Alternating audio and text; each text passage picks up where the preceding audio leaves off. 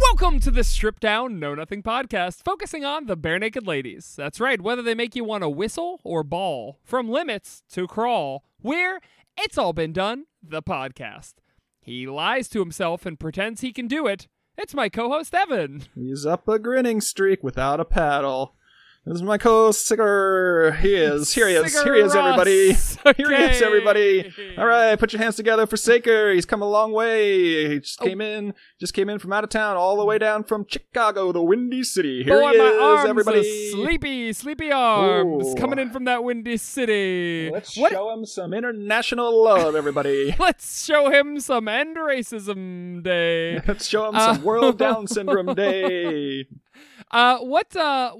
What is the original phrase? Up a creek without a paddle? Yeah, up a creek without a paddle. Okay, up a grinning streak without a paddle. I get it.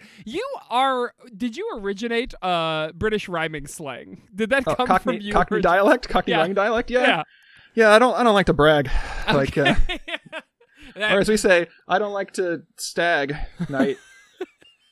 They just say I don't like to night because it's brag, Yes. stag night. Sure, up a grinning Is- without. Isn't that that's a British thing? Like we have like bachelor parties, they have stag nights. Oh, I didn't know that was the British term for it. I thought they were just interchangeable. That's why I'm asking you. I think that I think it's different. It's like yeah. Yeah. Can I say up a grinning without a John? Does that check out? Paddle. Hassle. John Leguizamo. So Got it. Because he's always Paddle.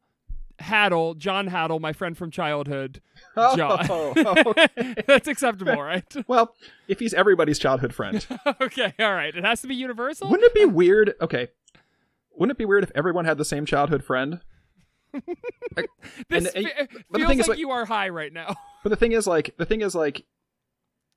he's one of those kids that you like knew when you were in like elementary school or something, and then he moved away or something. John Haddle. And you're like John Haddle, and then I'm like, wait, I had a childhood friend named John Haddle. And then all our listeners start like putting on the Discord that they, like, John, you knew John? And it becomes this like collective hallucination where everybody knew this kid named John Haddle who moved away when they were in third grade. Wow. But he was super cool, close to you. You guys were real butt buddies. We were butt buddies. Butt buddies. Can we I want to dig into the lore of John Haddle a little bit. Now, is it that he was They say he works at the Haunted Claire's. Did he just move a lot? Or was he a ghost? Or was it a mass hallucination brought on by a defective episode of Saban's Power Rangers that we all watched and were... I don't know. What was it? I think it's like that Mandela effect, right? Oh, okay. We're all from... Oh my God! So this is the Haddleverse. We're all in this universe because we knew John Haddle in our respective universes. Correct, and he brought us together. Fuck. Jet Li's the one. Jet Li's the Haddleverse. He was too powerful, so the gods banded together to force him to divide across multiple realities. But he's slowly gathering everyone who ever knew him. That makes sense. To recapitulate his entire life from our collective memories. Is this a giant battle royale game? Are we going to have to eventually kill each other in order to... I don't think so. I think we'll all eventually... He's patient, so he's just waiting for all of us to eventually die, and then our memory of him joins like the zeitgeist ether that's floating in the air as he slowly reforms his corporeal form. Is it at all bad that we all realize that we remember him, or does it not matter to him? I don't think he cares, because he's going to get what he wants anyway. Sure, right? Sure. One more lore question. I'm sorry, I have so many lore questions about the Haddleverse. You get the Haddle, you get the paddle, Yep, up a grinning without a jaw. It's what I said. There we go. No matter our age, we knew him when we were a child. So like somebody's grandpa. Okay, yeah. All right, got it. All right. Wow. Because that's the most, he wants to recapitulate the most pure version of himself. Oh, sure. So he's only bringing people from dimensions that knew him as a kid. That makes sense. Okay, cool. Well, because he's all fucking jaded, On that note, listeners, our song this week is called "Jet Li's the One." If you've never heard it before, wow, interesting. Boy, I wish we all knew a John Haddle. John Haddle was a good guy. Famously, the thing I remember him saying most is that if you shit your pants 4 times without changing them, you'll be warm forever. And I don't know what he meant by that. I never asked him. I don't know if he understood what he meant by it. I think he unlocked some sort of a cheat code for the universe, right? Because shitting your pants once, a lot of people have done that. Shitting your pants twice, Yeah, that's a select group, right? Sure. Shitting your pants 3 times. Now you're in the fucking rarefied, like, 1%er, billionaire verse, and then 4 times. You get a very mild superpower. You can never have hypothermia. Well, I mean, you never feel cold. Is that what he said? Yeah, I mean, you'll never be cold, yeah. Oh, be cold. Okay. I think so. I'm saying I remember it well, but in reality... like, yeah, if John Haddle's, like, dead, like, his corpse, they're just like, oh, this man's alive. Whoa. They keep touching him, and he's still body temperature, even though he's dead. Oh, no my blood. God. Blood is pumping, heart not working, but he still retains 98.6 degrees It's basically, forever. He's just in a coma for the rest of his life. And then they figure out some way to hook. He's like a perpetual motion machine. Yes, that's because he can generate heat without any inputs. So we want the Haddleverse to succeed, so that John Haddle can become this powerful. Yes, so that he can bring. I would gladly. He wants to create unlimited energy for everybody and end racism. Stop racism day. We brought it all the way back. John Haddle, we linked it back through. World Harmony Day. Oh, I miss you, John. Well. I guess, Ev, let's just get right in. Usually I have some sort of pithy segue with the song title, but today, of course, we have no song title because... Yeah, you're up a John without a grinning. That's correct. I'm up a paddle without a creek. We're going to review the whole... Oh, up a Cregan without a Haddle. I'm sorry. Are you punching down your own joke? Do you feel like that's necessary? That's what I like to do. If I can't explain it or take it like 2 levels down, it's not even worth doing. Sure, you like inceptioning that joke. Take it as many levels down as you can. Should I sign off? Are we done here? Yeah, I think so. Just tell me, did you like the album or not? Then we're done. Yeah. Okay, cool. Thanks. I've been Saker. I'm Evan. Okay, so Grinning Streak. We're doing our rap. How do we... Every single fucking time, I can't remember how these episodes work. Do we do our resequence first, or do we tell our album rankings, or? I think we do our album ranking first. Okay. Not our album ranking. No, I mean our resequencing first. Okay, resequence. Then our first. album ranking, and then we do a secret surprise for the listeners if we've got time. Okay, all right. I think we will. All right, Ev. Because it's been like 30 minutes. We haven't even gotten to the album yet. That's true. I'm kidding. That's true. So, Ev, this Grinning Streak, I agree. An album that is worth listening to. I did not expect that shit. Truly, I expected After All in Good Time, which you, for some fucking weird-ass reason, enjoyed. I did not. But I did not expect for this to be a good album by any stretch of the word. Gives me hope for the future. Definitely gives me hope for Silverball, which all of our listeners are, like, super psyched for us to listen to. Silverball apparently is a good album? ? It's I don't know. Wait. Me too. I'm excited.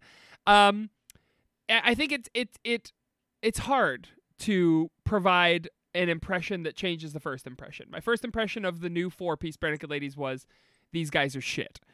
Grinning Streak turned that around. I was not at all excited for the last 4 albums of this podcast, but Grinning Streak turned that all around for me. How did it affect your view of the band? Or did it? It didn't really. Like, I knew what they were getting into, right? Because we went to that concert and they were playing a bunch of their new stuff. So I'm like, oh, this is what they sound like now, which is fine. So I was kind of ready for this.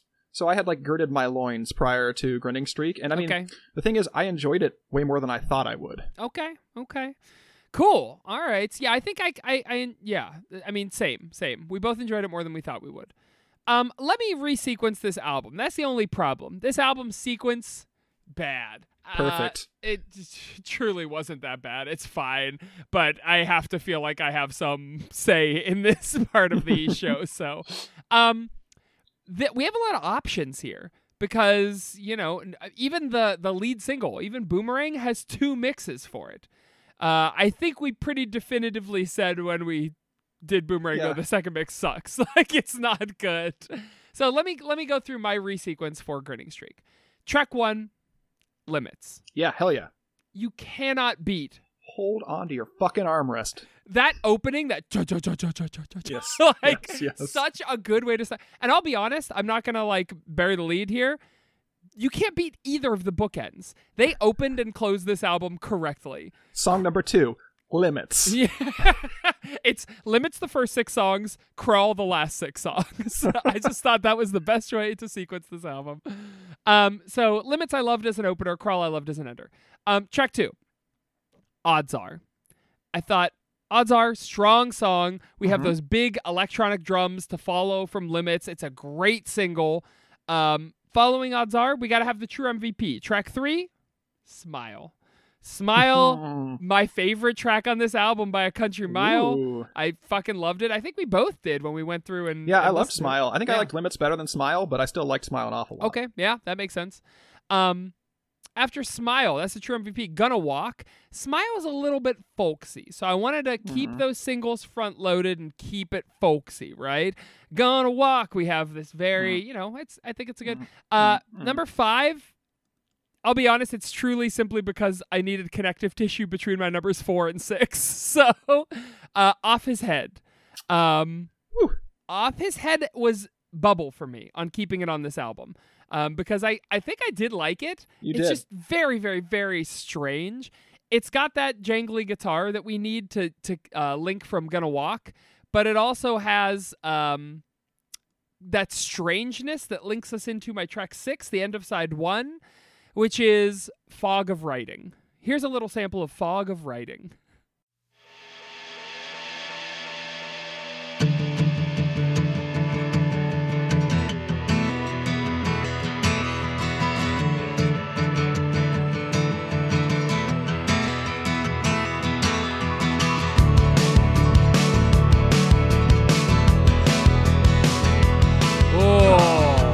Good track, a B-side, Fog of Writing. It has kind of a tail, not as much of a tail as Daydreaming, which is important because, to spill the beans, I did cut Daydreaming from this album. What? I don't You're think gonna send us into the fucking woods without a single Hearn to guide us? This album is all Ed, baby. This is an Ed album to me.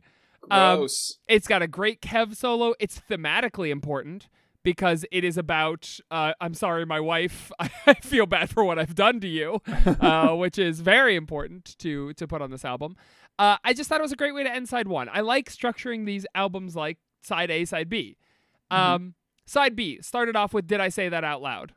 Such a good song, leading with the best remaining single. Following that, Blacking Out. Another B-side. This song fucking rules. Joe and Wheels covered it for our swap day, and it feels like a 70s greaser jam. Like, it is totally deserving of this album. This is actually one of my favorite tracks from the album. Re-listening to all of them, it just feels fucking good. It feels like it belongs. I have no idea why it got cut.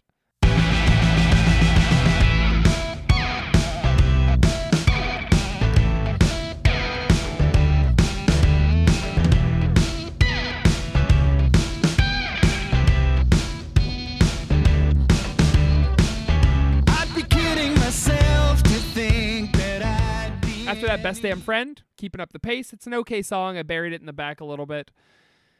Track 10, Boomerang. I didn't love it. I wanted to kind of, if they insist on keeping it on the album, which I'm sure, it's not bad, and we can peacefully crossfade it into track 11, Crawl. The Bob Clearmountain mix of Boomerang, right? The original mix of Boomerang, Bob Clearmountain. So here's what I left off the album. I left off the album the Bob Clearmountain the Mark Endert Boomerang. Who Knew, which is the Jim song from this album, which is a B-side. Where It Belongs. Where It Belongs. We didn't... Daydreamin'. Looks like we didn't need Kev or Jim on this album after all. Fucking pitch him into the dust. Oh, I love Daydreamin'. Take me on a ride, Kevin. Keeping It Real, which is a garbage song for garbage people. You don't need nothing for keeping it real. And I thought you liked Keeping It Real. No, it sounded like a country jam. And I think you're remembering what I said all about it. I hated Keeping It Real, but you liked it a lot. It's possible. Let me see what I ranked it in my actual BNL rankings. I ranked it a 2 out of 5. So okay, whatever. Listenable. And then the very last song I cut was "Give It Back to You," which I thought was just boring. Yeah. Unmemorable. And that's it. So my resequence: Limits, Odds Are, Smile, Gonna Walk, Off His Head, Fog of Writing, Did I Say That Out Loud, Blacking Out, Best Damn Friend, Boomerang, and Crawl. So David, when you're hooking that one up, that's hopefully the B-sides are on Spotify. I appreciate you. You're a good man. And Bo, as usual, let's take the next 45 minutes and try and figure out how you got it. You sequence, dig into my mind. Sequence your songs for this album. So we know this song's about comedians, right? Yes. So Ed, being the fucking little juicy boy he is, gotta always grin at you, silly, because he's writing. I rank them on how funny, like the main protagonist is as a comedian. So not necessarily the comedian the song's about, but if you take the main protagonist, what sort of comedian would they be? What sort of career would they have from least popular to most popular? Like biggest splash career. Oh, okay, hold on.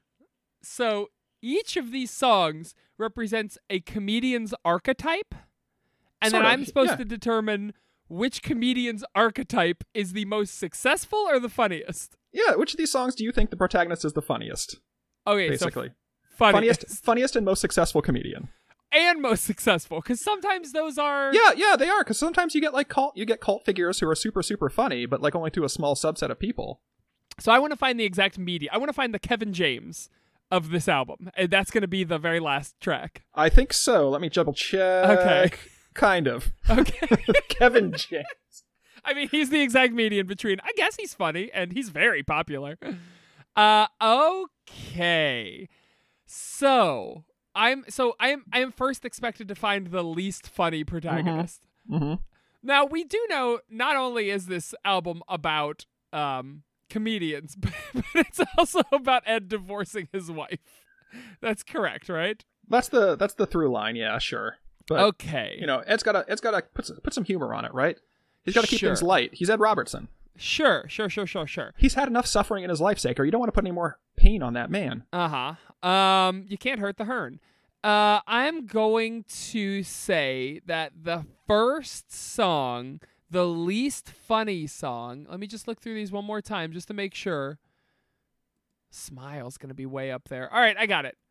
Okay. Track 1 on this album is Keeping It Real. Burp, burp, burp. It's Daydreamin'. Daydreamin'? That's very lovely. It's very fun to daydream. Well, this is somebody getting ready for their first comedy show, right? Like that. The protagonist of this song isn't anything yet. Okay. So Okay. they've tried their Okay. material out on their friends, and they maybe got a tepid response. But honestly, they think they're ready for the open mic, and they've got a solid 20-minute set where they talk about how hard it is to pick a major or something, or like some impressions of their they do impressions of their parents, and then some very niche comedy about like a particular street on campus, and they think they'll kill it. But even if that doesn't work out, it's not really a big deal because they're studying to be a surgeon anyway. Okay, to make their parents happy. So this is just someone who hasn't even done a comedy yet. See, Just it's funny. Thinking about being maybe I'll be a comedian. Maybe I'll be a race car driver. So they're not funny, but they're also not funny. They're they're nothing. They're a blank slate. They're tabula rasa. Pretty much. Yeah. Everyone in this is at least a comedian. And this guy's the least comedian of them because he's not a comedian yet. Okay, see, that strikes me as strange because I thought Keeping It Real was a very, not just not a comedian, but like an anti-funny person. Like somebody who actively dislikes comedy. They want to just fucking keep it real, cut me open, determine my worth. Oh, maybe he's a Christian comedian because he does talk a lot about. You're getting so close. You're right. See, now you're zeroing in on where my brain's at. There you go. See, you thought this was going to be hard. Gee, Ev, I'm finally getting inside your brain, and I'm feeling a strange buzzing in my head. I'm hearing strange voices of orcs and devils from long ago. I remember that one of the biggest fights my ex-fiance and I had was we were sitting on the couch watching like Law & Order SVU because she loved Law & Order SVU, and she's like, what are you thinking about? I'm like, you don't want to know. And she goes, I want to know. How dare you? I want to know what you're thinking about. And I'm like, ogres. Thinking about ogres. And she she gave me like the fucking most hate-filled glance. And she's like, you are not really fucking thinking about ogres right now, are you? Why? I'm like, yeah, I think about ogres all the time. All different types of ogres, you know? Like why was she upset by that? Because, she was trying to like be sort of she wanted me to say like make me vulnerable, like be vulnerable or something, or just something, not even like that. She wasn't fishing for a compliment. She just wanted like some real talk. Sure. And I'm like, well, this is real to me. That happens a lot of the time because I have the attention span and memory of a goldfish. Mm-hmm. And so oftentimes when my partner and I will have a fight, we'll be lying in bed at the end of the day and we'll have had our fight recently, but we'll have made up, and she'll say the same thing. She will say, "Hey, what are you thinking about right now?" And I will say, are you sure you want to know? She'll say yes, and I'll say, how many pieces of bacon can I fit on a hamburger before the hamburger becomes the topping and the bacon becomes the real? Because I no longer, once it's in the past, it's in my rear view. The hamburger becomes the topping. I will always be thinking about some garbage. Yeah, you can make like a cheeseburger pizza, and it's just a regular pizza, but you just put like 6 cheeseburgers on it, and they would be a topping. Have you ever do you make homemade pizzas ever? Yeah, make like flatbreads and things. So one time, my ex and I decided we were going to make a homemade pizza, so we went to McDonald's. We bought like 5 cheeseburgers. We bought a bunch of McNuggets and fries, and we made a McDonald's pizza. Mm-hmm. Brother, that thing kicked ass. It was so fucking good. Oh, God, that puts me in a mood. I want one of those again. Okay, so the next one is going to be the Christian comedian keeping it real. Nope. God damn it.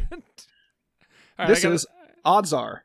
Odds Are is so positive. He's a comedy musician, but he has a serious drinking problem. I'm sorry? Yeah, he's got talent. He's genuinely funny, but everything's hamstrung by his like lackadaisical attitude and time management issues. Like, yeah, he had a show. He had a popular show, but then the drinking started, and then he was pretty hard to work with, and then he kept missing curtain calls, and then he got shifted off the Strip, then off the Strip, then just like some rundown airport lounge in the Vegas hinterlands. Like, I mean, when he's on. But he seldom is, and he's just kind of stringing the work along, and he manages to keep performing because like he only needs to be okay for another night. Like, yeah, I just need to get this next job going, whatever. Can I ask where you got his drinking problem from? Well, he can't just be a good comedy magician. Oh, I'm sorry. You're right. My apologies. See, do you think Weird Al has a drinking problem? Well, I think that like this guy, this comedy magician is like, are you saying tormented magician or musician? Magician.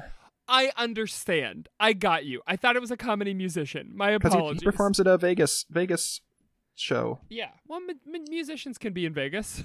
I don't think so. Okay, never mind. I think when you go to Vegas, you don't get to be a musician anymore. Right. Correct. They transpose when you go to Vegas Island, which is the Ellis Island of Vegas. Mm-hmm. They transpose the S to a G, and you become a musician. All right, magician.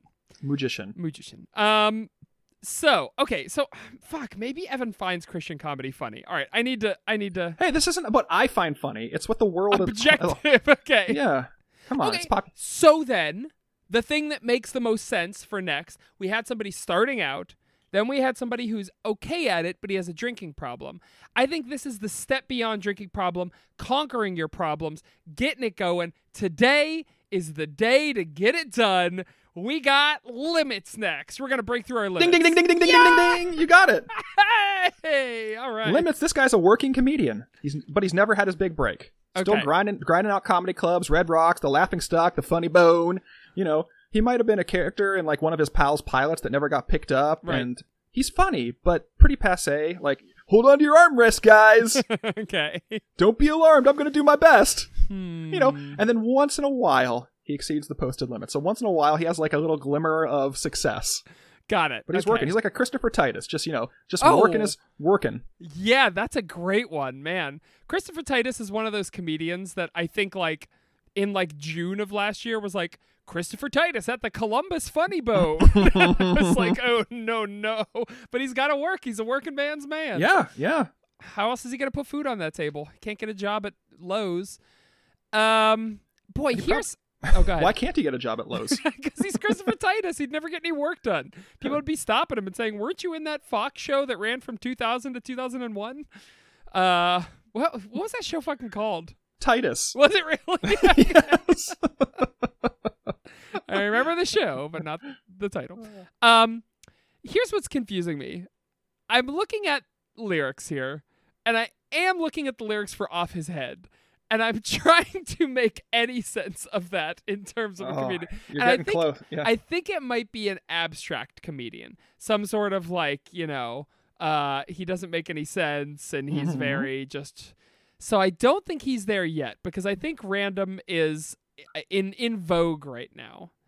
A working comedian. You know what? Working puts me in mind of a... walking comedian. A walking comedian, you know, like somebody who's just going to walk, who's not going to quit until they get the laughs they need. Gonna Walk is next. Ding, ding, ding, ding, ding, ding, ding. You got it again. Holy 2 for 2. shit. Gosh, this is I think we found your sweet spot, Saker. You're going to get them all. I might. So this is somebody who's, you know, not really that funny, but just sort of lucks into like gentle humor. Okay. Like sort of like they did some stand up, but it wasn't that big a deal, but they know somebody and they're sort of they were a background character on like a short-lived Comedy Central show, but they're like related to somebody in the biz and they're pleasant to work with and they're like dependable, so they just keep getting jobs. And ultimately they have like a long but like lackluster career and they keep working, but it pays the bills, and they work in comedy their entire life and then retire. Okay. Wow, we've hit like the big time by track 4. Like, it's hard to imagine somebody who works an entire life in comedy and can retire. Like, that's pretty good. Or maybe they work up to the day they die because they don't ever quit. That's what it is. Yeah. Okay. So they work up to the day they die. They drop dead. So, a lot of love songs on this album too, which is hard. Smile's got to be pretty high because I don't know. That's kind of like a banjo-y Steve Martin sort of like, actually maybe it's more of a 50s comedian, like smile, won't you smile. Crawl could be good. Crawl is definitely somebody who is learning the business as well. Hand over hand till I believe I can stand. Evbo, I think I'm gonna have to go with Crawl next. Fuck. Winning streak is over. Your grinning streak is over.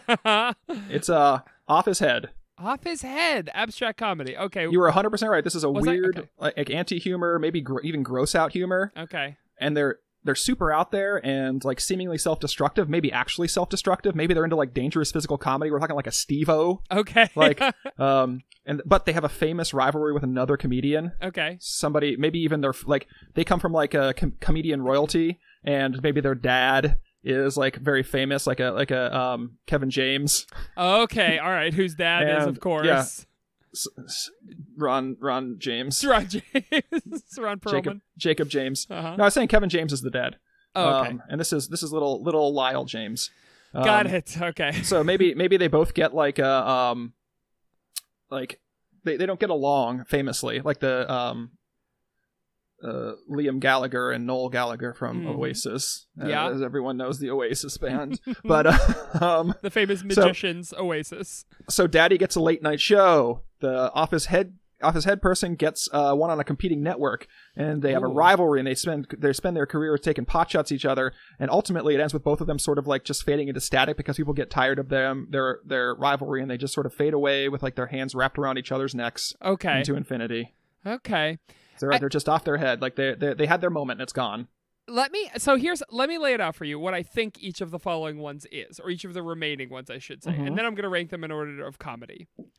I think Boomerang is a disgraced comedian who had like a Me Too thing happen to him, and he's trying to come back from it. That's my guess. Keeping It Real, I think you've just taken the title and you've forgotten the lyrics, and it is like observational humor. Just like a Jerry Seinfeld, just keeping it real. Just airline food. Give It Back to You, I'm still so fucking confused on. I don't have any read for that one. Best Damn Friend is going to be like the guy in a movie who plays always the bridesmaid in a movie. Like just constantly the second banana, which is good. I think that one might be next. I'm going to hold on to that.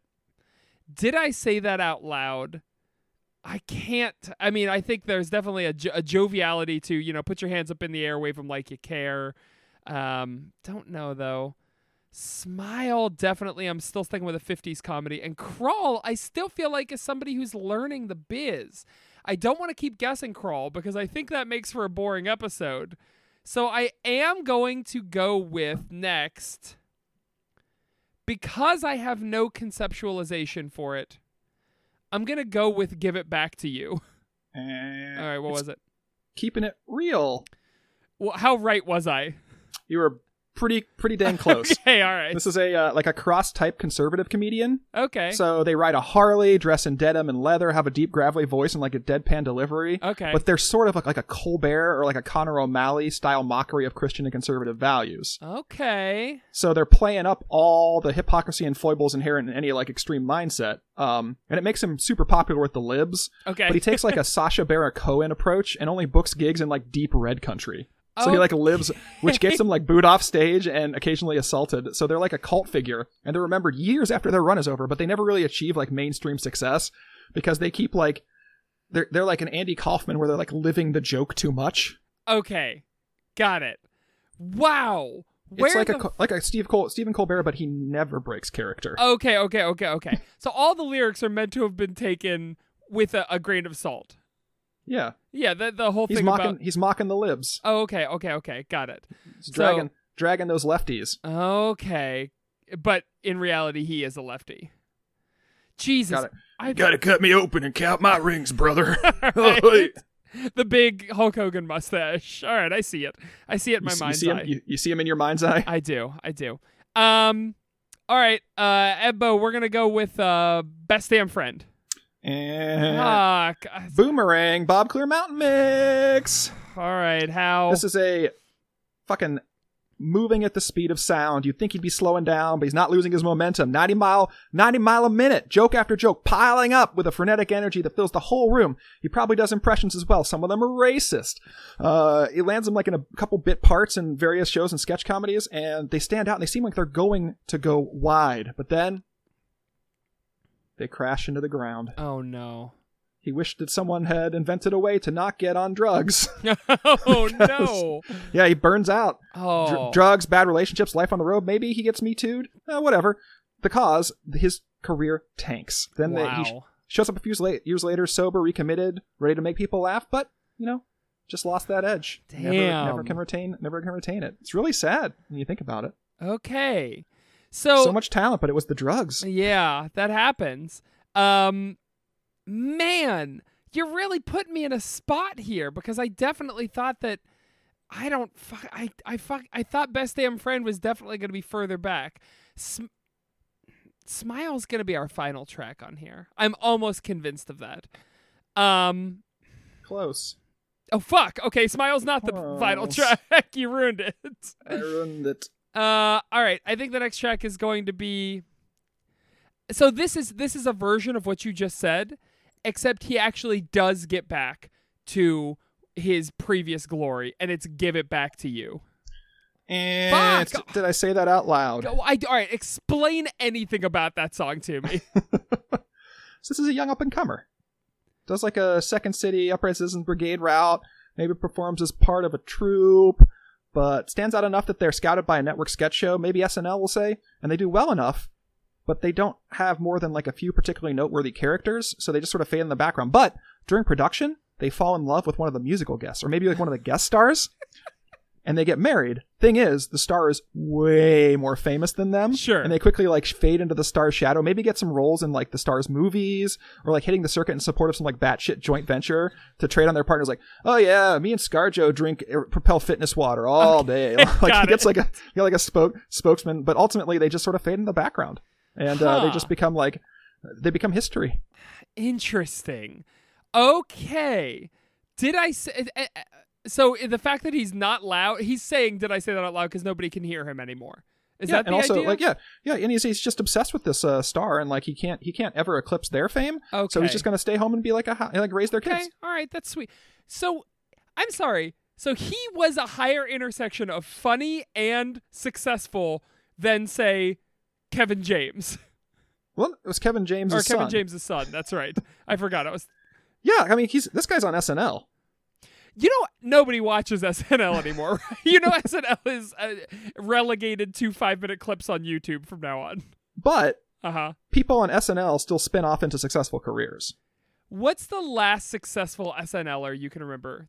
Like Kristen Wiig, she's in a million movies, and she was on SNL like 5 years ago, 6 years ago. Was it that short? I feel like she was on in like 2007, maybe. But I mean, like, know. they're still getting, like, I don't know, Pete Davidson's dated Ariana Grande. I mean, that's a big deal. That's this guy that you're talking about in this song. No, I'm actually talking about Colin Jost, who married Scarlett Johansson. 2005, she premiered Kristen Wiig on SNL. Right, but I mean, she was on it for how many years? Well, it says till 2019, but I think a lot of those are like guest spots that she's, Yeah, so I mean, say she stayed on it for 5 or 6. So it's like, I mean, that's 10 years ago still, but she's like, I don't know. And I feel like some people in the new cast will have the same thing happen to them. I don't know. Yeah. I don't know who's on the cast. I think everybody on the cast now is like celebrated more for like, I feel like SNL now is like, oh, this guy from SNL is on this podcast that I love. Like, I don't know, Beck Bennett shows up a lot on like Comedy Bang Bang or something. And I'm like, oh, cool. That's how I know SNL now. Actually, Beck Bennett, just saw him in a movie last night. That would be Greener Grass? Bill and Ted Face the Music. Kind of shitty movie to end the Bill and Ted trilogy. Oh, I heard it was good. Yeah, it was a bummer. I think it may have just been because I watched Bill and Ted 2 immediately before it, which fucking rules. That movie is so great. But yeah, Bill and Ted 3, not so great.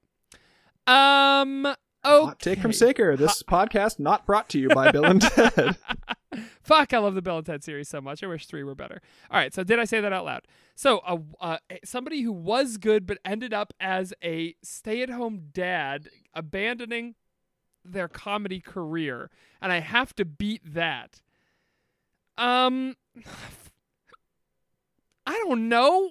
How did we not hit Crawl yet? Crawl is about... Okay, you're pulling a meta. Okay. Oh, you see? It's like he's Goodwill Hunting. I see all the numbers floating around your head. Yes, because Smile definitely should have been last. The fact that Smile is not last means it's penultimate, which means that Crawl is last only because Crawl has the angelic outro and it cannot be anywhere but last. Oh, shut up. Don't fucking talk to me right now. Okay. Which means that the next song is either Give It Back to You or Best Damn Friend. I'm going to go with Best Damn Friend. Oh, you were so close. Let's give it back to you. God. Okay, well, I got my next one. Why give it back to you? This is our cancel culture unicorn. So this is a funny dude, little edgy from mainstream, who gets propelled into the big arena shows like a Dane Cook, and ends up biting off more than he can chew. He makes some off-color jokes, maybe some old tweets end up biting him in the ass, and he has to take a step back. But the thing is, he just made some stupid decisions rather than being like a fundamentally flawed person. There's no record. He doesn't get Me Too'd or anything. There's no record of like unwanted sexual advances or bad behavior. He just got in over his head. Sure. And when he gets called out, he seems genuinely contrite about it once he realizes, he's overstepped. And since, as we've discovered through our research, cancel culture is basically a myth. So there'll always be people kind of shitting on him, but like the vast majority of folks who are like reasonable people recognize he just made a mistake, and he 100% works to make things right. He apologizes, makes donations to charities, volunteers, uses his fame as a platform to uplift underrepresented comedians, and most people are just like, yeah, he's back. Dane Cook's back, baby. Wow. Wait, was Dane Cook canceled at some point? No, I don't think so. Okay. I was just naming this guy Dane Cook. Sure. So this is our cancel culture unicorn. Yeah. Okay. Love it. I love it. Ev, the next one is Best Damn Friend. You got it. Oh my God! Okay, all right. You cracked the code. I did crack the code. The Da Vinci Code. So this is our beefcake comedian. Okay, right? What?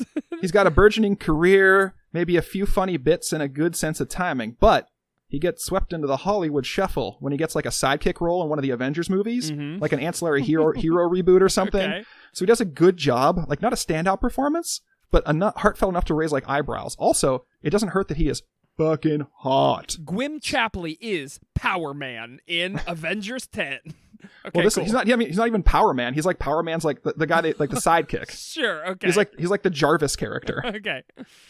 So this leads into like a series of like TV, like maybe he guest stars on like Agents of S.H.I.E.L.D., and that leads into a series of like TV comedies where he isn't the comedian, but he plays like the audience insert surrounded by a lot of quirky characters, and that does well for about 7 seasons, after which he ends up doing the convention circuits and hosting a news program on some like obscure cable channel. All right, that'll keep you in the money. $50 for a picture with me? Hell yeah, the convention circuit. It's a good way to make it. Wow, I was Brian Hanger in. You got sunscreen? Hanger 13, the famous TBS show. The fucking TBS comedy. We bring the funny. Smile, bud. You got it. Oh, I cracked the code. So won't you smile? This is someone who comes to comedy late in life. Maybe they were a bank manager or a data analyst or a salesman for a steel piping company, but they were personable and funny, well liked in the office, and a must invite to all meetings, even though they weren't directly involved, because they always kept things light. Oh no, he never gets any work done. He's always in fucking meetings. Right. But I mean, everyone likes him. Yeah, okay, fair So enough. they've always played a little guitar, maybe some keyboard, just noodling. But when the clown for their grandson's birthday party canceled at the last minute, they go on and perform a couple silly songs for the kids. The other parents laugh and offer them more birthday gigs, and that segues into like local fame, a small run on a small children's album that becomes a surprise hit nationwide. They get viral. They leads them to blowing up the kids' charts, getting a tour across country. Through it all, they seem sort of like bemused and delighted, like very humble. Even though they put out like other kids' comedy music albums, none really captures the glory of the first one, and like they fade sort of quietly back into relative obscurity, apart from a big but very brief resurgence like a decade-ish later when all the kids who loved them grew up and they seek them out. So they bring them back on stage, but they're like in their 80s now, and they play the old hits. So it's completely nostalgia. Still, like, they're just happy everyone remembers them. Sure. You know? They're just someone who like has a small but important career late in life. This is maybe he might be a little young, but an Andy Dwyer as Johnny Karate, perhaps.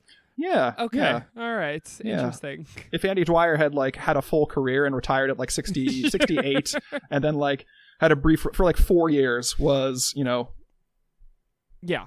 Jimmy Explosion. Okay, which means that of course our final song is Crawl. Crawl. You are 100% right. Okay. This is it dark. simply because of the ending? No. Okay. This is dark comedy from a mind that has truly suffered. Okay. This comedian grew up in poverty with borderline abusive parents, no role models, turns to drugs as a teen, acts out, commits crimes, end up doing a stint in jail. But their cellmate is an old Clinton-era comedian serving 20 years out on a mandatory sentence for a cocaine bust. Tim Allen, all right. In the 90s. Oh, okay, got it. So they have a little friction at first, and eventually they become friends when the older comedian intervenes in a potential prison brawl, diffusing the situation with jokes and preventing the kid from getting badly beaten up. Okay. So together, they work out a routine to perform at the prison talent show and end up entertaining the hell out of everyone. So the comedy allows this person to draw on like their deep hurts and bring them out into the world to see, but in a way that's sort of funny, but also sort of deeply meaningful to everybody. So when they get out of prison, they get a job, and they live like in a big housing situation, but they get a job and they sink everything they've got into an independent movie, which does incredibly well on the festival circuits. And lands them work writing dark comedies, which, you know, just sort of get more and more popular. And finally, they're up for an Oscar. Wow. Best screenwriter or some shit, I don't know. Huge. And they're up for the Oscar, but when they're heading to the ceremony, ring, ring, ring, phone call. What's this? Oh no. Their old friend from jail? Dying. No. Turn the limo around. Drive to Leavenworth, where the fuck this guy is. Drive to the Youngstown Supermax. Uh-huh. And they rush to the prison hospital, and the two watch the award ceremony together. So this young comedian holding the old dying comedian's hand, and they see that the young comedian wins the Oscar, but the movie is autobiographical and it's based on their life together. So you see like a single tear roll down the old comedian's face, and then you look, camera pans up, younger comedian also crying because he realizes his cellmate was more apparent to him than anyone in his life, and is his only true role model. So he's actually saying goodbye to his dad. Wow. Fade out. And star wipe. Okay. Holy shit. Damn, dude. And that's the most popular one. I feel like you wrote the movie that is popular. The character within the, I don't know. Well, he's a comedy screenwriter, right? Sure, but he writes dark comedies that are incredibly popular. Yeah. At what point during his life does he wield the glaive? Ooh, yeah, that's probably when he commits his first crime. Okay, got it. All right. He throws that little starfish out there.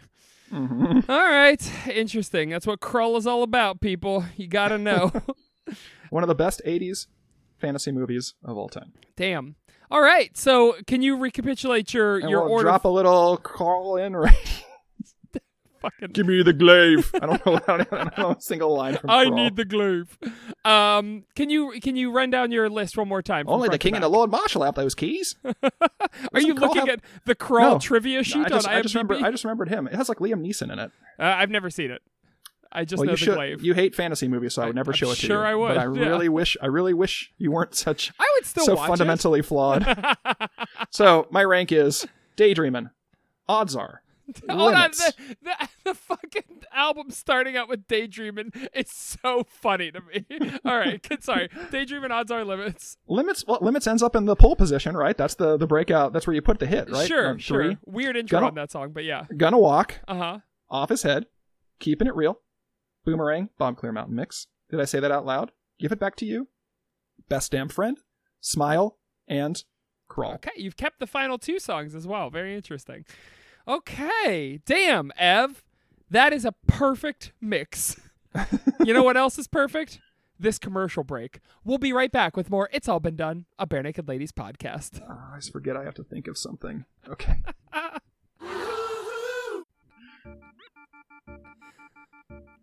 Hey, Ev. What would you do if you discovered like some magic was objectively real? Like say you're like walking your son around the block and you see a rainbow and little Enzo's like I don't know what he says when he says rainbow. Painbow. He says painbow and then he punches me in Painbow. the knee. No, he just taps his elbow. He has me lie down on the ground. Then he does the people's painbow to me. People's Painbow. Uh-huh. People's Painbow. But you like, so you like, T-Bow's you're like, you go to the, you're like, Enzo, it's close to St. Patrick's Day when we're recording this, so there might be a pot of gold there. And then you go to the end of the rainbow, and there's a fucking pot of gold there, and there's a full-on leprechaun, like a full-on leprechaun. Okay. And he's like, don't come near my pot of gold. Uh-huh. But you get some of the gold, and he's like, damn it. And then he runs away with his cauldron. But like, maybe you lose the gold, turns into rocks or something. Like you don't have anything to prove it, but you know for a fact that like leprechauns are real. Sure. What do you do? I think at that point I start experimenting because I think there's something special about me. So I start pointing at things and thinking about them blowing up. Do they blow up? Checking my roll here. Give me a second. So 33. They do not, but they do get a little smaller. Okay. So I know that magic exists, and now I know I have the magic to ensmallen. Oh, just real, like slightly smaller. Yeah. Like almost immeasurably smaller. Can I do it multiple times? I keep. Yeah, you can. If you just sit there pointing at something, eventually it will shrink to non-existence, but it will take decades. Sure. Wow. Well, now I have infinite power over men because I can just say, "I will make your dick smaller and smaller," and that It will take me the rest of my life. It's sure. But like, the thing is, you have to like point at them, right? So you have to know where they are at all times, so they can easily like just get in their car and drive away. And you're like, oh no. I'll just make their car. I'll just keep pointing at their car as I drive after them, and their car will get smaller and smaller around them until they're driving a Stuart Little-mobile. Well, yeah, I mean, if they drove for like 20 years, it takes me that long. It takes. It's like infinitesimally smaller. So like 1% smaller, or like 0.001% smaller. 0.00001%. Like it's like if you pointed at something for like 2 weeks, it would be noticeably smaller. Okay. But like, interesting. I think I may still have power over it. So you're just, hun, you gotta watch this. You gotta watch this. Your partner's like, what? What's happening? What am I supposed to be watching? Like, just wait for it. Just wait for it. Aren't you gonna go to work? No, I gotta stay here. Keep pointing at this thing. How can I use that in a humanitarian way? If you could make something a little bit smaller over a very long time, what could you do to make that useful? Well, you point at climate change. Point at the effects of climate change. You point at racism. Okay, so you're like, sure. So I guess you have to decide whether your time is better spent, like, say you wanted to like help end racism, right? Or like bigotry. Is my time better spent volunteering and like going to protests and like donating money? Like, will that make more of a measurable difference than me standing in my yard and pointing at the concept of racism to slowly grind it down and make more empathy between people of all races and creeds? But how do I have to hire two people to be racist to each other and stand in my backyard so that I can just sort of like have them around? No, I think that like as everyone knows now, like racism sort of permeates everything, right? In America, like yeah. our culture is steeped in it. But what do I point at to anywhere show? You can point anywhere.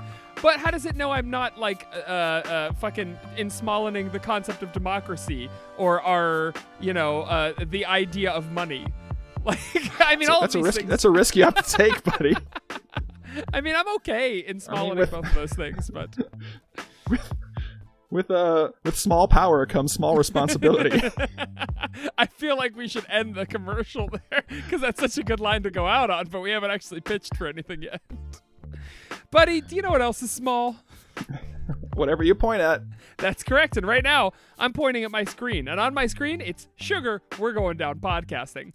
That's right. Sugar, We're Going Down Podcasting is a weekly show where two Fall Out Boy fans, Joe and Caitlin, tackle a randoms. I can't read. It's getting too small. You pointed the font on you. The font size keeps getting smaller. Uh-oh. Anyway, they talk about Fall Out Boy. It's over. It ended last year, and you can binge the whole goddamned thing whenever you goddamn well feel like it. There's no limits on this. So yeah, you can check it out. I believe there's a certain number of episodes that exist, and you can listen to as many or as few of those episodes as you want. Does that check out? Does that make sense? Yeah. Okay, good. We're giving our listeners total free will. Yeah, absolutely. You have agency, listeners. You best not let me around to point at it. And yea, did Saker and Evan love their listeners so much that they gave unto them free will to choose from amongst the beasts of the field.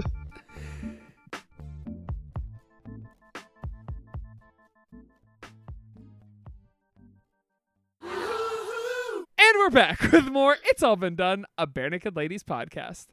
Well, Ev, I think at this point, we do our album rankings, bud. Mm-hmm. We've got our rankings of these albums, and usually I think we just think about them. But this time, I did a little something different. Can I ask, Ev, how did you rank your albums this time? I did the song by song, like I did last time, but then I also did a weighted average where I rated the album as a whole as well. Me too. And the songs I gave like a 70%, and the album as a whole 30% weight. Uh-oh. Okay. I gave each song out of 5, and I gave the album an out of 10. So it almost always pulled the album up. Well, also, but I thought about that too. But the thing is, if you're adding the 10 into there, albums with less songs will benefit more from the benefit or hurt more from the album rating because you're moving the overall. Yep, that's why I weighted them. Fuck. You fucked up, buddy. Well, you fucked up. Thankfully, I did both. I did song by song without nostalgia, without a total album ranking, and I did song by song with the total album ranking. So I can give you without the total album ranking, which my total album ranking included sequencing, included album art, included my feelings about the album. Mine was which would I prefer to listen to? Okay. Let me tell you this. I'm actually glad maybe that I'm going to do it without nostalgia, because I feel like my final standings with nostalgia were very, very unsurprising. They pretty much panned out exactly how I thought they would. My final standings without nostalgia... Wait, so the albums got ranked in order of how you liked them, and you knew you liked them in a certain way? Yes. Okay. Does that surprise you? Because I said it was unsurprising. When I ordered steak, and I knew I was going to like it, and I did. But honestly, without nostalgia, the rankings were all jumbled up. They look fucking weird. I don't know. Uh-oh. All right, so why don't we... Do you want to go first? I thought we say them at the same time, and then you call me a horrible person. That's correct. And you like just heap that abuse upon me. How this works. Which is why I spent like, I don't want to say a solid hour after re-listening to all the albums, like just thinking of this, like agonizing over whether, like Bopes or E2E was like the better album. So do you want me to do mine weighted weird with my general impression in there, or do you want it without? We'll do each of them. We'll do this one with my general impression, and then I'll do a quick thing without my general impressions afterwards. Does that make sense? Yeah. Okay, cool. All right, so taking everything into account for me, the album art, nostalgia, everything. Mm-hmm. Worst album. Let's do the worst Bare Naked Ladies album. Worst to best. 10th place. So ready? 3, 2, 1. All in Bare Good Naked Time. Ladies Are Men. Okay. That does not surprise me because I know that for some god-awful reason you liked All in Good Time. So I did. let me tell you this. My All in Good Time rating came out too. 3.13 repeating. I had to go out to the second decimal place to determine that it was the lowest one. So this next one is not that much higher for me, just 0.04 rankings higher, right? Well, I got you beat. BNL Are Men was a 2.9375. The next one was a 2.928. Ooh, So it was a third decimal. 0.009 difference. Damn. And that album is on 3, 2, 1. Bare Everything Naked to Ladies Everyone. Are Men. Everything to Everyone, you piece of shit.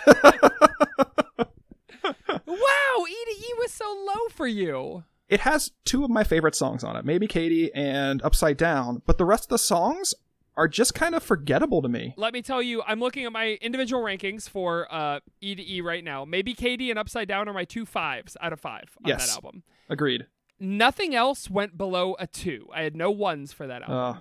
I had Celebrity as a 1. I just really did not like Celebrity. Celebrity was a and I hated where it was in the album place, so that lowered the album rating too. Celebrity was a 3 for me. Celebrity ranked pretty high. There was actually a lot of 2s on this album, but I think, again, that general impression for me was a 9 out of 10 because I love E to E. You didn't give Aluminium 1 out of 5? If you'll recall, during our All in Good Time, you've walked it back. I raised Aluminum a little bit, yeah. But yeah, 2s for me. For You, Shopping, Aluminum, Take It Outside, and Have You Seen My Love?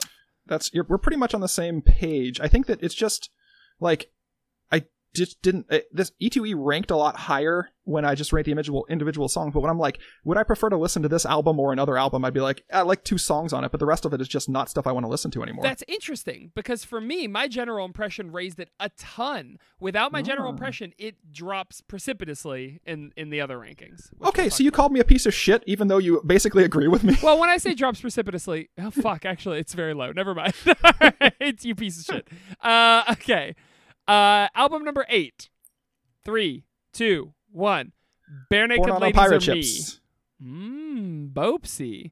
For me, Blamen was 3.17. Blami was 3.42. So it was a pretty big jump. It was 0.3. This album again, no 1s on it. A bunch of 2s, but no 1s. I gave I Know a 1. Oh, for your let me see where I went with Born on a Pirate Ship. Yeah, Born on a Pirate Ship had 2 1s on it. Spider in My Room and In the Drink were 1s for me. This is something I did midway through. I just took out Jim Cregan songs because they're nightmares. How is that? It's not fair. It's not fair. This is my impression. I told you. Like, you wanted me to give more of an impression of the album, and I'm like, if I'm listening to the album, I'm going to skip that track every fucking time. But that's where your 30% weight goes. You still have to include those songs in your 70%, don't you? I just don't think it's fair to BNL to include those songs. Like, they are unequivocal. Like, I Love Ya is one of the worst songs of all time.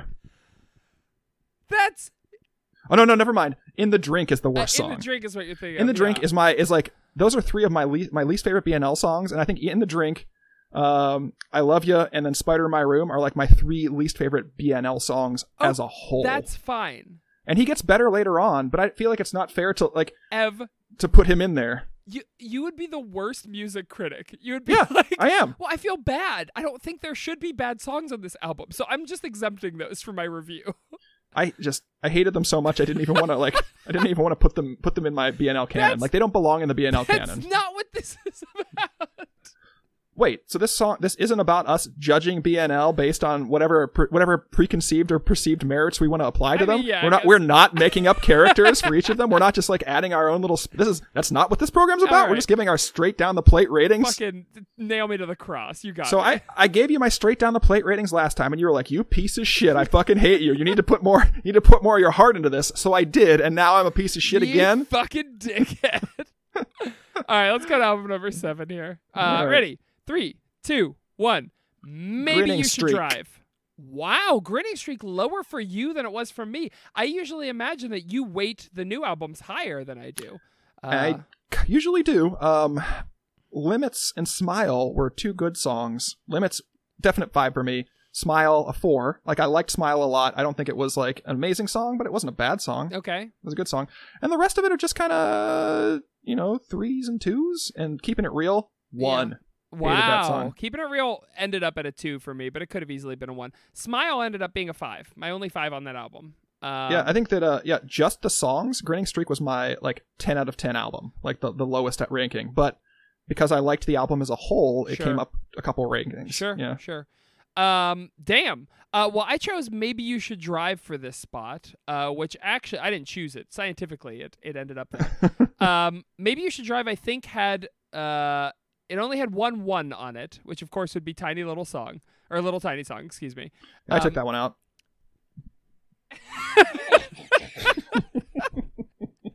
What's the fucking point? God damn it, Ev. More 5s than I expected on this album. 3 5s. 3 songs that I thought were indisputable on this album. Can you guess what my 3 5s were on Maybe You Should Drive? Life in a Nutshell. Correct. Everything Old is New Again. No. Everything Old was, that's a 4. Okay. Ooh. Alternative Girlfriend. No, that's a 4. Jane? No, that's a 4.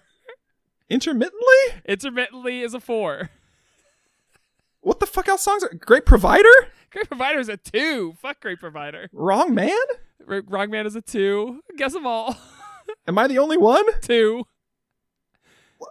We're really getting down there. These apples? 5. Little Tiny Song? 1. How about Little Tiny Song? A? You'll Be You're Waiting? Amazing like Thelonious Monk. Jesus fucking God. I love A. That is a 1 for me. You are the worst. You are a slime mold. A is so fucking good. What a catchy Mealy-mouthed tune. crotch pheasant over here. Okay, let's go to album number 6. Are we ever going to match again, do you think? We haven't matched yet. We haven't had an album in the same place. Okay, here we go. Ready? 3, 2, 1. Born on a Maybe Pirate You Should Ship. Drive. Now, for me, Maybe You Should Drive was the last position at 3.461. Bopes for me in this position, 3.466.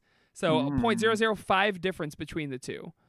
I think I already enumerated why Bopes was where it was for me. Or maybe I didn't. No, I didn't talk about this. Bopes, another 3-5er. So we had 3 5s in this album. How did your Bopes pan out here? 2 5s. Okay. Your 2 5s, can I guess them? Yeah. Straw Hat and Dirty Old Hank. You got it. Old Dirty Hank. And Old Apartment. You got it. Yeah, of course. You're a predictable man. Can you guess my 3 5s? Straw Hat. Yes. Okay. Old Apartment. No. 4. I Live With It Every Day. 5. Love that song so much. Okay. And Shoebox. Shoebox. Yes, of course, Shoebox. There you go. Good stuff. Good stuff. Yeah. But also, again, a couple 1s. Spider in My Room, In the Drink, garbage songs that belong in the toilet. They don't belong in the album. Talk about. You made a resequence of this album and they graded your resequence. Okay, good. Let's go to the next one. Album number 5. Here we go. Ready? 3, 2, 1. Grinning All in Streak. Good Time. Oh, we both have new albums here, which is interesting. Okay, so I had Grinning Streak, you had All in Good Time. My Grinning Streak, again, Smile, my only 5, but no 1s. This album's so much better than I thought it would be. Yeah. And my general impression of it was really high, and that ended up boosting it quite a bit. Tell me about All in Good Time for you. I got 2 5s on there. Can you guess what they are? Summertime, baby. You got it. And when you that's right. Yeah, I gave Summertime my only 5 on that album. Jerome got a 3. I think it's a fine song, but not nearly as much as you love it. Sorry for you. Golden Boy almost got there. I love Golden Boy. I think that's a good one. It's a good one. But yeah, All in Good Time, I think, suffered a lot because of my general impression score for it, which dragged it down because nothing about that album excited me. Looking back, I wouldn't pop it on the stereo. It's just, it's whatever. But it's fine. It suffers from being too mean. I think it's just too fun. Like, You Run Away, when I listen to that song, I get upset at Ed. Like, what a shitty thing to do. I don't know. Just so mean. But I would rather listen to it than Maybe You Should Drive. You'd rather... Why? I'd rather listen to All in Good Time than Maybe You Should Drive. Right. If I was gonna pick an album, And that's why it moved up. You'd rather listen to All in Good Time than Grinning Streak. Yeah. Wow. Yeah. Wow. I guess so. Okay. I guess so. I guess so. I think we matched on number 4. You ready? Mm-hmm. 3, 2, 1. Gordon. BNL Army. Wow, Army, that high for you. Mm-hmm. Okay. I liked it. Let me find it here. It was, I mean, obviously, the only 5 on it for me was Vanishing, but I don't think there were any misses on it. And that's what really, like, Bull in a China Shop was not great, but it wasn't bad. And, like, overall, the songs, it was somewhere in the middle of the pack, but when I thought of it as an album, like, yeah, I could listen to this whole album all the way through. I don't have to skip any tracks. It's very funny that you say all those things, because I think it ended up, it was near the bottom of my rankings. I think we are so opposite on this album. Vanishing was one of my only 2s on it. Bull in a China Shop is a 4. Like, I love the songs that you hate, and I hate the songs that you love on this one. That's why we make such a good team. Was Everything That Changed a 5 for you? No, it wasn't. Everything Had Changed was a 4. Oh, okay, fair, I guess. And Peterborough was a 4, and then Bank Job was a 4. Wind It Up a 4. Yeah, I mean there were a lot of good songs on this album. Oh, but no fives on that one for you. Vanishing. Oh, Vanishing. Only 5. Right. I had Everything Had Changed, and Bank Job was my other 5. I like Bank Job. Yeah. Good stuff. But I mean, all the other songs were 3s, and the only 2 was Bull in a China Shop for me. So overall, it's a pretty.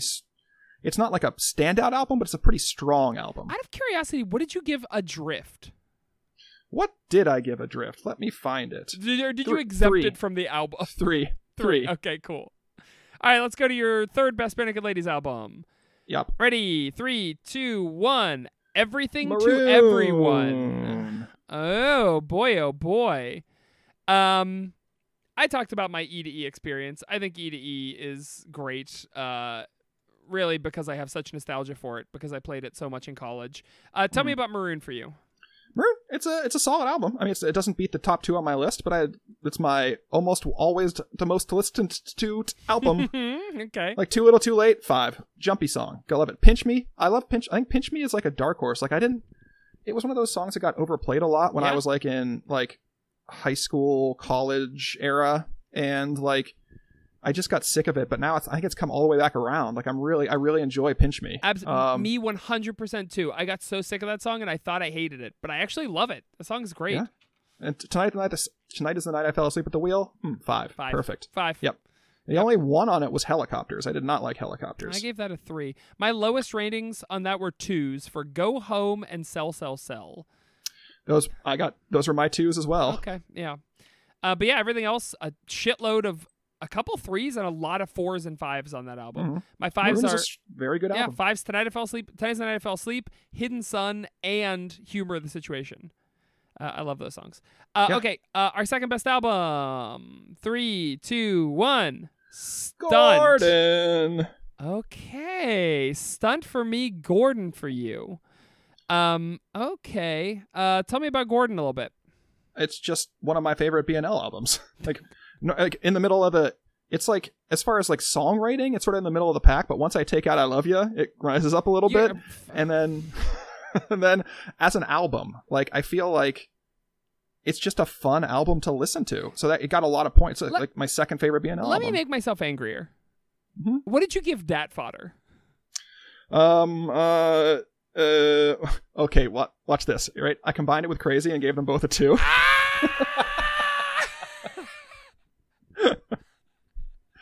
No matter what you answered, I was going to be angry. If you said they were 2 separate tracks, I would have cursed your name. But actually, I think I'm angrier that now you... I know. I was doing that just to make you mad. Fuck you. I'm so glad I asked, you piece of shit. But there's so many good songs on Gordon. You know what? I thought there were so many good songs, and I still think there are. It was my number 4. But there were only 2 songs that I consider impeccable from this album. Uncomplainable. And that would be Enid and Brian Wilson for me. Oof. Yeah, no. Hello City, a lot of fun. Not a 5, but a 4. Yeah, Enid, there's a ton of 4s. Enid, definitely 5. Yeah. Brian Wilson, 5. And then $1 Million, 5. Like, you can't not give If I Had $1 Million a 5, even though it's overplayed. And I did. And here's why. The album version of it is good to great. Mm-hmm. But, like, you listen to that album version, it's like, all right, it's fine. The fun of If I Had $1 Million comes from the live versions of it, right? So it's just like, it's a great basis It's a great place to start, but it's not getting me there. It's a 4 for me. Yeah. But I mean, Be My Yoko Ono, that's such a good song. It's a great song. King of Bedside Manor, love it. 4. More sound effects, please. Here's my final album, and your final album. This album was the only one to get a straight 4 for me. A 4 out of 5. So it had a lot of high songs on it. Ready? 3, 2, 1. Maroon. Stunt. Yeah. Wow. I knew you were gonna say that. Yeah. Well, I mean, process of elimination. Maroon. Well, I would have said that even from the beginning. Yeah. I mean, I love Maroon, but again, that is taking into consideration my general impression, which I gave a 9 out of 10 to. So we'll see if it changes when I give my non-general impression version of this in a second. So yeah, 4s and 5s down the fucking list. This is such a good album for me. I love it so much. Tell me about Stunt. We can both talk about Stunt. Yeah, Stunt is it's the best Bare Naked Ladies album, objectively, subjectively. Like, it's a breakout album. It's got, like, almost every song on it is a hit. Mm-hmm.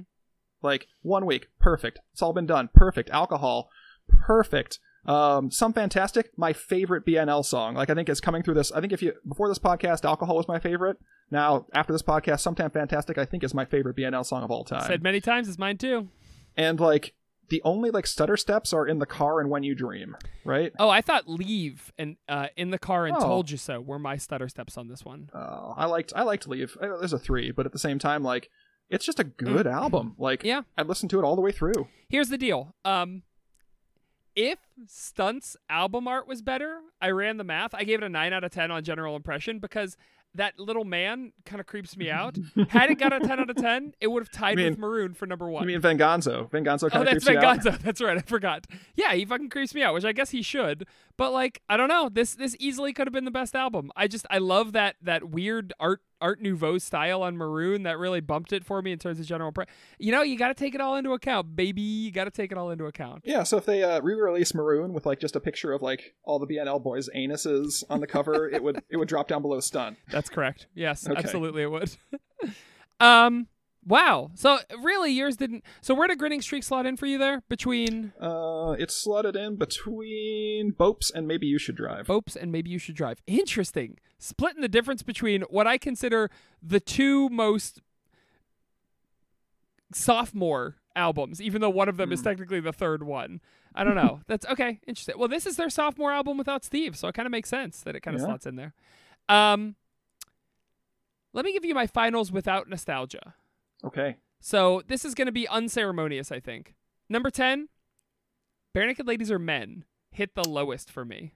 Agree with you. Number 9, All in Good Time. Number 8, E to E. Once I take out my predilections for E to E, it drops a lot. Number 7, Blame. Number 6, Grinning Streak. That's right where I had it. Number 5, Gordon. Number fuck 4, Bopes. What? Number 3, Maybe You Should Drive. What is going on here? Number 2, Stunt. Number 1, Maroon. Yeah, Maybe You Should Drive. I once you take out, like, the fact that generally it's kind of like I hate the cover art to that album. I hate how it's sequenced. It generally does not hit hard for me. Once I look at the tracks individually, Jane, 4, Intermittently 4, These Apples 5, A 5, Everything Old 4, Alternative Girlfriend 4, Life in a Nutshell 5. Like, it's an album that hits on every cylinder. It just fucking rules. It just has a couple stutter steps in it that really drag it down and make me feel like it's a lot worse than it actually is. Lots of surprises there. Lots of surprises that Bopes and Maybe You Should Drive were in above Gordon. Oh, buddy boy. Grinning Streak, I think, hit the middle of the pack on both of ours, though. Yeah. It's a good album. Not bad. Yeah, I think it's a good album. Yeah. It hits the upper middle. Yeah. It's a good album. It's a good amount of album. Good album. I have a little special treat for our listeners right now. At this point, I went looking for Stephen Page's 11, 12, 13, 14 albums somewhere that would be around. He was doing jack shit at this point. So while I'd love to compare whatever Stephen Page was doing right now to whatever the Bare Naked Ladies were, I think he released like a 2-track EP. That's not going to work. So I went looking for, I don't know, the rest of the boys. What were they up to? And of course, 2 years before Grinning Streak, our very own Hurt Bird man, Kevin Hearn, was putting together his album called Cloud Maintenance. So, Ev, do you want to run through Cloud Maintenance real quick with me and just talk about this little 10-track ditty? Because of course it is called Cloud Maintenance. Like, I have no idea why Hearn didn't list like cloud mechanic among his like wannabe jobs in daydreaming. I want to work on clouds. I think he's trying to do something a little bit cheeky here, right? Because I searched for cloud maintenance without anything else, thinking, oh, it'll bring me right to the album. And it's like, we're doing some cloud maintenance on our servers this afternoon. So he heard the term and he was like, that's so funny. It sounds like there are engineers in the sky. Giggle. So I think he's trying to be cheeky on a phrase that people really don't say a lot. Like, but is probably especially back in 2011. Yeah, like, that's true. Like, clouds existed, but they weren't like a big thing. Let me say first off, there are 2 videos for this album, which is fucking wild. And besides, well, I hesitate to call them videos. Oh, the second one definitely is. The first one, you're right, is a little strange. Besides for the videos, this album, every single song has so many more thumbs downs than thumbs up on YouTube. Oh. People just, I don't know what it is. Like, I thought this album, I'll give my initial impression, pretty good. It's fine. Like, I don't know. I was super into it at first, and then it kind of fell off for me. But I was just so surprised that people just fucking hated this album, I guess. I think they went to it looking for BNL stuff, and they did not get that. But if you're coming in looking for BNL, you're not going to find it here. Even so, wouldn't you want to support your boy? If I'm a casual BNL fan who's just looking for more BNL, I wouldn't even know what to search for to find Kevin Hearn's Cloud Maintenance, right? Like, this is for the fans. But if you're a hardcore BNL boy who wants BNL, I guess you come to this and they're like, nope, this is not what I want. Yeah, probably. Well, do you want to talk? Let's talk about. I think that like every thumbs down. Also, there was that thing where Kev went online and like every thumbs down, like was you got to like throw a little ball and like dunk him in the. That's correct. People really wanted to do that. Every thumbs down's like a punch to Kevin's gut. Like he keeps waking up with bruises. Oh no! More people don't like my work. Let's pop first to Northland Train track. Well, one. first I want to say this album produced by, of course, Michael Philip Wojwoda. MPW. Yeah. Boy, great. So the guy who did Gordon is back to do Kevin Hearn's album, which is very interesting. I do like that the Northland Train, like the first words on the album are, I can hear the train. Choo, choo, choo, train. It's like, okay, bud. Okay. It is very Hearn-core. This whole album is very Hearn-core. Toot toot, I'm a conductor. But it also surprises me a little bit. Yeah. Especially on that first track, Northland Train. Jesus, that track where it just like, it lures you in and then just slaps you across the face and then like makes you, it's like gaslighting me. Like, did that just happen? Yes, absolutely. I was in my room listening to this. And, like, I laughed a little bit at the very beginning when his voice just got, I can hear. But then I really started laughing out of, am I having a fever dream? Halfway through when they start dropping the electronic chill beats and he starts remixing himself. Yeah. It's like, he's like sitting there on his piano and it's like, it's real stripped down and you can kind of hear, like, you can even hear his shit creaking and it's super, I don't know if it's intentional, but it's fucking distracting. Oh, I hated it. It felt like I was in, like, a cabin and Kevin Hearn was playing just for me. Just he and I. I mean, it's a Kev song. Like, he's very specific about the weather and about, like, the situation. Like, he's in they're on a train to Amsterdam. They're drinking Chardonnay. Yep. He just wants to be friends. Okay. Then the fucking trip. I almost scrubbed through the song, and I'm glad I didn't because, like, then the fucking trip hop beat drops in. And I'm like, whoa, what the fuck is this? I do not like this at all. And then, like, it's out. It's gone. And the song just continues. I loved that. Like, I loved that he just, like, fucking shook us. He, like, we weren't ready for it, and I was hold on to your armrest. Basically, yeah, that's what he was telling me to do, man. Yeah. Beyond that, this song is very peaceful and sweet, and I thought it was a perfect way to lead off a Kevin Hearn album. Let's go to the second song, which was called "She Waved." Love the piano. This like I desperate really dig the piano riff. Piano riff. All of these lyrics made me realize that all these songs were going to be little like puzzle box songs where they didn't have a lock and you would never find out what they were about because they were inside like, Kevy's brain. All they are 2 paragraph long because, you know, Kevin doesn't really write lyrics. Yeah, it's true. This one specifically was about what the fuck happened in this song? I don't have it up. A woman waved to him from a bus one time, and he wanted to be friends with her. Yes, that's correct. And there's also a box on the bus that doesn't belong to anyone. Very strange. Very puzzle boxy. There are really only like 4 lines to this actual song. Like, yeah. The rest of it is just whispery moaning. Yeah. Which I like. I like a lot. It felt very much like Tom York production with all the little Yes. clicks and snaps and then these long stretched words. So far, track 2, I was fucking in. This album rules. Good. Like that. Oh man, it's so good. But then Don't Shuffle Me Back shows up. oh no, my friend, You I like was Don't Shuffle Me still Back? into it. I Oh, wow. fucking loved Don't Shuffle Me Back. I liked the upbeat piano. Yes. The lyrics were garbage. Once upon a time, everything was fine. What's wrong with that? It's a little bit of enthusiasm and positivity. Oh, And I that- guess then it when goes straight into. I feel bad. When I feel bad, I pick up a shoe and pretend it's a telephone, and I'm talking to you on it. I call you. This fucking song. I loved how strange it was. Like this one, it feels like a real song, which is At already the fucking. Dollarama with the Dalai Lama. What the fuck is wrong with him? But we have verses, we have a chorus, we have a structure, which Kevin Hearn songs don't have. So that was welcome for me. I was like, oh, this is cool. guess. We're actually getting what- something. What really pissed me off were the second voices. I love like- the voices that are like chopped and spun in the background, the deep little Yeah, voice. the fucking chorus grew on me because like, don't shuffle me back. Yeah. Like, it's just like some insane person huffing into the microphone. But like, Kevin's voice, I realized, cannot stand up to any other voice.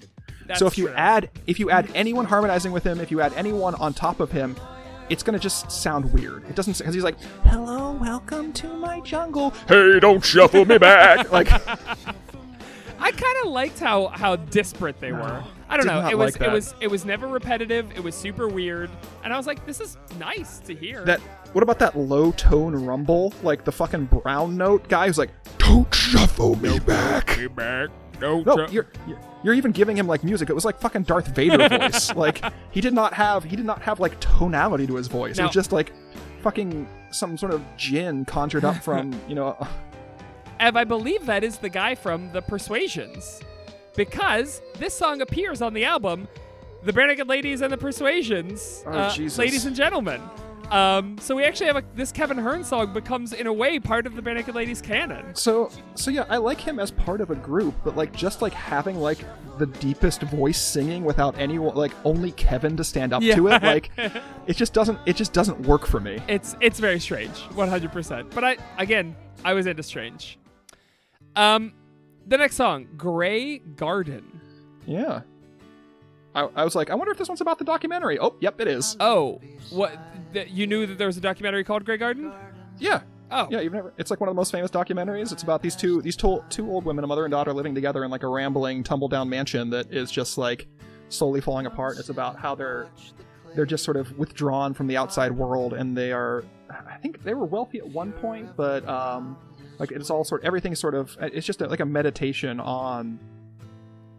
Like, I don't know, decay, I guess. Weird. I think that like it's a good documentary, but I don't know if you've seen Documentary Now, the comedy documentary I've seen thing. some of it. They did one like a satire of Grey Garden, which is Got chef's it. kiss. I had thought somehow that this was about his relationship with perhaps his daughter. I didn't know that there was a documentary. Yeah, it's a documentary about a mother and a daughter, so I can see how you would draw that conclusion. I thought it was like a really boring mid-album Beatles song. That's all. I thought it was like it had like a very 70s B-side vibe to me. Yeah. Especially like the ba ba ba ba ba's at the end. Yeah, like, and the repeating the gray, gray, gray, gray, gray. Like, and then wasn't digging it. But what about that fucking jingle bell that like comes up like ding dong, ding ding ding. I didn't even notice it. There's a fucking bell that just rings sometimes, and it pissed me off. That's just Ting! the clock in Kevin Ting! Hearn's house. Oh, ting! I hear a little cymbal. Yeah. Yeah. Yeah. Next song, Tell Me, Tell Me. We've got our first official music video. Music video for this song. Yeah. Of course, there's like an Art Nouveau psychedelic video for Kev Hearn's album. Yeah, made by Michael Philip Wojuoda. Yeah. which is kind of interesting. And an afternoon with his Photoshop filters. Yeah, basically. Yeah, it all looked like public domain footage. It was like super weird, super boring. Although but I can buy Kev as a spaceman, like an alien prince fallen to Earth. The parts Kev plays a spaceman, but there's also a space woman in this. I don't understand the video at all. But I don't think you're supposed to. Yeah, I was kind of into the song in itself. I thought it was fine. I think I generally like his soundscapes more than his actual songs, with maybe the exception of Don't Shuffle Me Back. I love it when he does weird stuff, though, which happens a lot in this song. I don't know, I didn't like the other voices. Like, the other voices pull me out of it because, again, Kevin Hearn's voice is just not strong enough. Yeah, so I feel like they're bullying him when someone else starts singing. Somebody broke into his fucking studio and was like, "I'm on this track now." Yeah. Okay. Big Jim Ankry. I was like, I'm Brian McMillan. Yeah. And but they get plaintive at the end too. The "Tell Me Love." I'm pretty sure this is the same guy. This is I'm pretty sure Kevin Hearn hooked the Renegade Ladies up with the Persuasions via this Cloud Maintenance, right? I think that's probably. That could be probable. So this is like another one where he's pining for somebody he misses. So it's like another spin song, right? Except maybe they're an alien. Yeah, like, that seems likely. Don't pay your gravity bill and float into the air. What a Kev line! Just so fucking twee, like, if I don't pay my bills, I'll fly away. Yeah. Track 6, The House of Invention. Yes, some diegetic invention music. Yeah. I felt like I was in Inventor Studio. I wish every song began by telling you it was a song. Yes, absolutely. Like, oh god, this felt like we were all contraptionaires. Fuck this, dumb. I don't know. Oh, it tied into, like, I know Kev is into indigenous art, right? Yes. Because he's an indigenous art collector. So, of course, he's writing a song about, like, Norval Morrisseau, like, who's, basically the, like, First Nations Pablo Picasso. Yes. I think he's what he's termed as. But, yeah. So this is, like, the perfect song for inventing stuff, right? Like, it's got a bouncy beat, lively piano, but... Again, Kev's voice just cannot stand up to another vocalist. It can't do it. Yeah, I do. I love a lot of the component parts of the song. I love the little, like, stick with the... I don't know what that instrument is called. I think you got it. But then there's fake hand claps. There's vibra slaps. Like, there's also 17 outros to this song. The song ends so many times. Well, invention is never over, Saker. It's a constantly iterative process. That's so smart. You're so smart, Ev. How did you get so smart? Let's go to the next song. My mommy. Always changing. Always changing. I thought this would be about his diaper, but instead it was about going to your teacher's funeral, I guess. Isn't there a song about saying goodbye to a friend? Yeah, dude. And like I like the intro. The intro before Kev starts singing is a lot like a Radical Face intro. Yes. Like it's got sort of a driving beat, like a little clicky driving beat, and then he's like a little sort of airy thing. Very delicate acoustic guitar. Yeah, absolutely. Yeah. His songs are just like tone poems, like little touches and flourishes. But who the fuck tells, like, okay, you're a kid at someone's funeral, right? And last words to them, promise me you'll change. Oh. Like, what does that say about them and you? I didn't get the idea that he was a kid. I thought this was like a teacher who he kept in touch with. Or even an adult. Promise me you'll change. You're not good enough as you are. Please be better. Please change. But see, I feel like this is Kev doing something that she didn't ask him to do. She was like, hey, be good. Have a good life. And he was like, you're right. My life is bad. I'll fix it. I'll change. Like, I don't think she told him that he needs to change. But I feel like that's how he interpreted it. I really like the bongos and the cymbal, which is something I thought I'd never say. Like they fit in really nice. And like, I like how the song gradually modulates and becomes more electronic. And I kind of wish Kev's voice had done that too. Yeah, but that would have been I feel nice. like that might be a monkey's paw. Always. Like I might get... always changing. It would have been a cute, maybe 2 on the nose, but I felt like, I don't know. I did like how iterative it was, and it kind of, the bass voice comes in, and I'm into that, even though I know fucking hated that bass. Yeah, it was like a fucking demon was just like, always changing. I love change. like, what the fuck is going on here? I feel like Kev doesn't know what to do with a song after a while. Like, he has a song, and then he's like, I don't know. Maybe I'll just put it over here and over there, and we'll figure it out. Waves his hands. Yeah. Next song, See You Again. Fuck this song. I thought it was okay. It like opened like a Jackson 5 song, and it's just another song about missing someone. Is he like a? He's like a pioneer ghost waiting for like a friend who abandoned him in like the frozen north. Like, I like the music quite a bit. It's like airy and occasionally like soaring accordion, which is weird. But like, is this a song about like a ghost slowly realizing he's been like abandoned and is dead, and he just wants to see his friend one more time before he falls into the great unknown? Like, what is going on here? Oh, you think that's where the "It's so cold, kept coming Yes. in? I do love that read of it. I think he's like in a band. He got abandoned and froze to death by like, I'll be back. Just hold on. But And they never came back. This is one of those songs that you hate, I feel like, where the only lyrics are, I really want to see you, I really want to see you, where is my underwear? I really want to see you, I really want to see you, give me my underwear. And those are, listeners, I am only barely paraphrasing the lyrics here. I really want to see you wear my underwear. Like, it's the most repetitive filler. This album is the best and worst of Kev, I felt like. He gave his friend all his underwear, including his long johns. That's why he thought he was a pioneer, because he's got long johns on. And who the fuck wears long johns, right? When he died, his friend took his long johns off him to get an extra pair, and he feels betrayed. Oh, I like that. There we go. He's a pioneer ghost. Got to the bottom of it. During the Canadian Gold Rush. The City of Love, track 9. I don't know. Again, it pulls back the curtain a little bit, like where you get like the, okay, we're recording now. Yeah. It's a peaceful little opening. Yeah, it's like a slow, sort of contemplative one. Like, is this where Kevin's from? Like the city of hate, the city of masks? The city of masks. Oh, how ominous that he knew.